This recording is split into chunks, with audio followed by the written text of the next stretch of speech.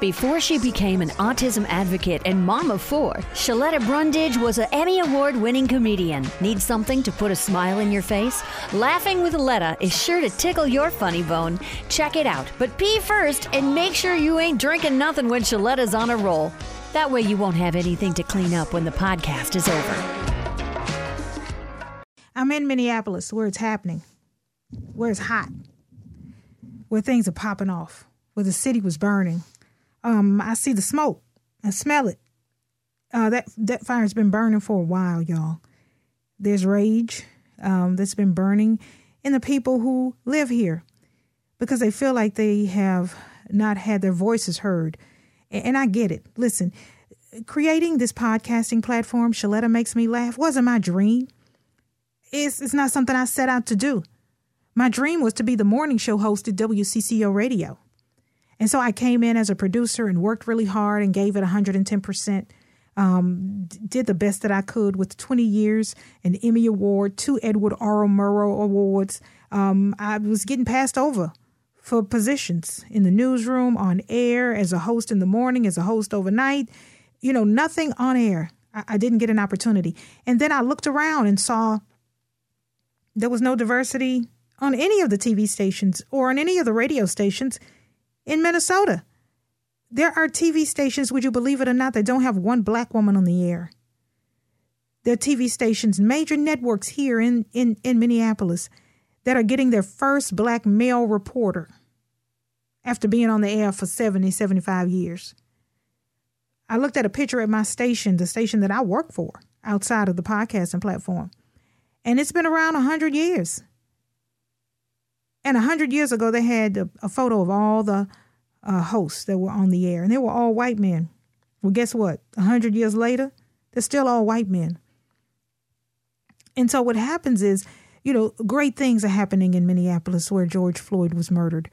They've got barbershops that give away free haircuts, and, you know, they've got beauty shops that do backpack giveaways, and they do big community events, and the children are doing amazing things. They're great artists and dancers, and they're great minds and mathematicians and musicians. And so there's always something going on the weekends and after school. And those communities come to us in the news and they say, hey, can you come and cover, you know, our children? They're going to have this big parade, and, you know, or can you come this weekend? We're going to have a big block party to celebrate, you know, one of our kids who went all the way to nationals for this thing or that thing. And the news turns a blind eye because there's nobody in the newsroom who's invested in that community. So nobody goes, right?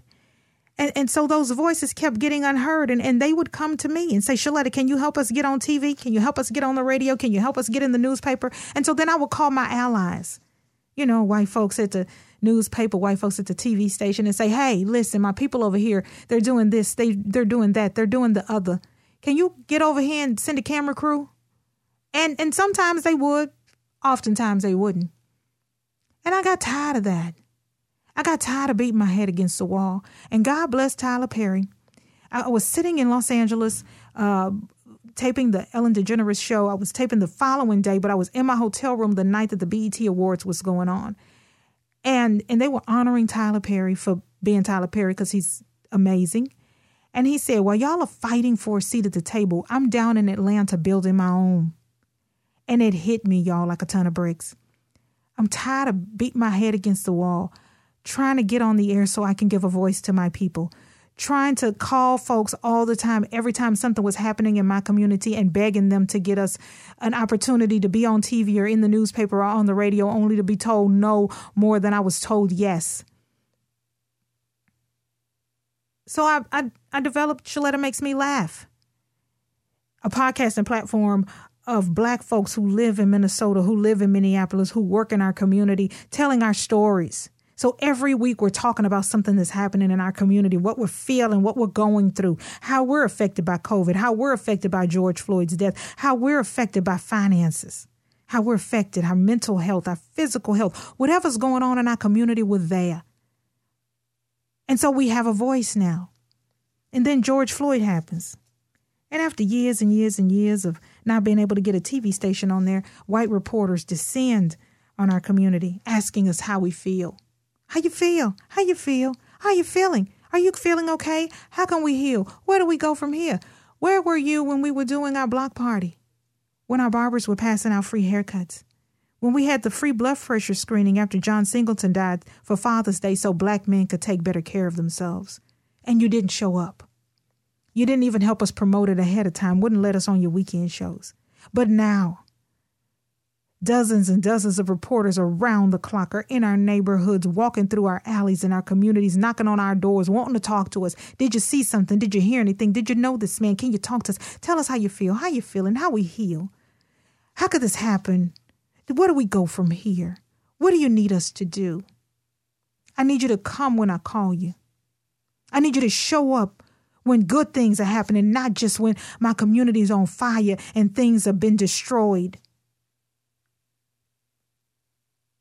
Are you trying to make a profit off our pain? I was watching the news and I was so disgusted. I watched white reporter after white reporter after white reporter after white reporter try to tell a story about a black mother's pain, about a black son's pain, about how a black community felt about their black brother getting killed in broad daylight and nobody being there to stop it, even though there were 3 other officers standing around, about how we've been a victim of lynch mob law enforcement and they've been terrorizing our community, and how police brutality and educational and healthcare inequities have plagued us for decades, and nobody said or done anything about it. But now you show up when there's smoke. There's been smoke, but you show up for the fire. It's been smoking all along, but you show up when it's burning. Come when I call you. They don't even have anybody invested in their community. The media outlets in the Twin Cities don't even have enough black reporters to give one a day off. Because most of them just have one, if they have that. And it's a sad state of affairs that in 2020, I can count the number of African-American reporters at 4 major networks, 3 major radio stations, and 3 major newspapers on one hand. And that's if I count the sports guys. Take the sports guy out of it, I'm down to 4. And it shouldn't be that way. Get some diversity in your newsroom. If we had more diversity, if we were really as open as we say we are, ShalettaMakesMeLaugh.com wouldn't even be here. There'd be no need. I am here for my community with this podcasting platform, the CEO and boss lady of it. Because I got tired of not having a voice and not being able to tell the stories that mattered in my own community. Not being able to shine the spotlight on issues that were important to us. Not seeing us as experts. Not seeing us in a positive light. Let's start today. You want to rebuild? We rebuild by using our broadcasting as a platform to help with the healing process. If you're a news outlet in the Twin Cities and you don't have any black people in your newsroom today, then there's a problem. There's talented African-American reporters who are from that area, who would love an opportunity. Writers, producers, directors, managers. Go find them. Go get them. Just like you go get the stories, go get the people. So you can diversify your newsroom, so you can know what's going on. And then you can put me out of business. I will happily shut this shit down. If we got some diversity in our newsroom so our stories can be told. My podcasting platform is a necessity because y'all don't let us in. We're knocking at the door. We're calling. We're emailing. We're direct messaging. We're tagging you on Twitter, and you're turning a blind eye. Will it end today? Will you be the news director to step up and say, we need at least 2 or 3 black producers? Will you be the assistant news director or the program director to say, you know what, we don't have any African-American voices on our station in prime time. We got to get one. And listen, I ain't everybody's cup of tea. But you telling me in 100 years, there ain't been one black woman who knows how to talk well enough to grace the airwaves of the Good Neighbor station, WCCO Radio?